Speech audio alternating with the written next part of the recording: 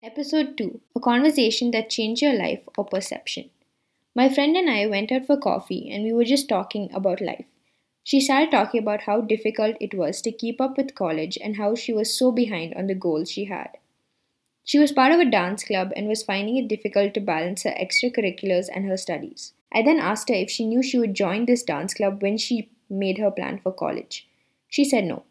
I asked her if she knew about all the friends and experiences she would make when she was making this plan.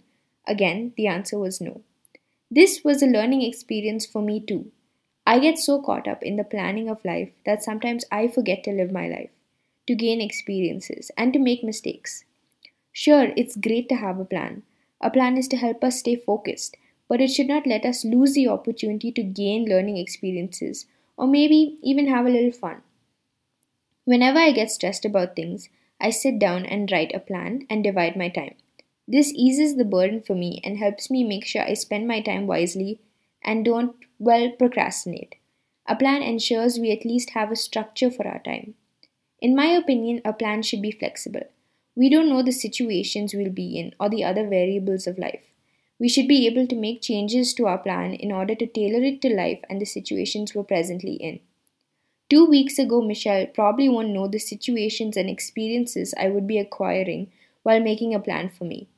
But there is a flip side to this argument. Where do we draw the line to changing our plan? Yes, you can make changes to your plan in order to make your plan relevant to the current stage of your life. But we shouldn't keep changing our plan to make it convenient. For example, you have an assignment due at 10 p.m. Your plan says that by 5 you should be done. But your friends just invited you out for lunch. You think about it. Well, you have enough time, you go for lunch. But then they invite you to the mall. Now, this might be crossing the line. You had your fun, now it's time to do work. We must find that work life balance, but the key word is balance. One should not hold more weight than the other. It's definitely difficult to practice, but slowly and surely you'll get to a place where you enjoy your work and late submissions is not in your dictionary. You'll get to a stage where you can go out with your friends and not feel guilty. But if you get to the right place at the right time, I'd say that plan was pretty successful. Okay, at the end of every episode, I'm doing a little unscripted section. So I just want to talk about plans. And I think plans are really great and they help a lot, but sometimes they can get in your way, okay? I'm not gonna lie. Sometimes plans have stopped me from going out with friends or just being able to watch a TV show and not feel guilty about wasting my time. But as I said before, plans should give you structure. It should not give you a headache, basically. I've learned now to have a proper work life balance and to learn when to have fun and learn when to get serious. And I think living alone and being in college and doing everything by myself has taught me way more than I realized. And it's taught me when to be responsible and do my assignments and when to just go out with friends and have a good time.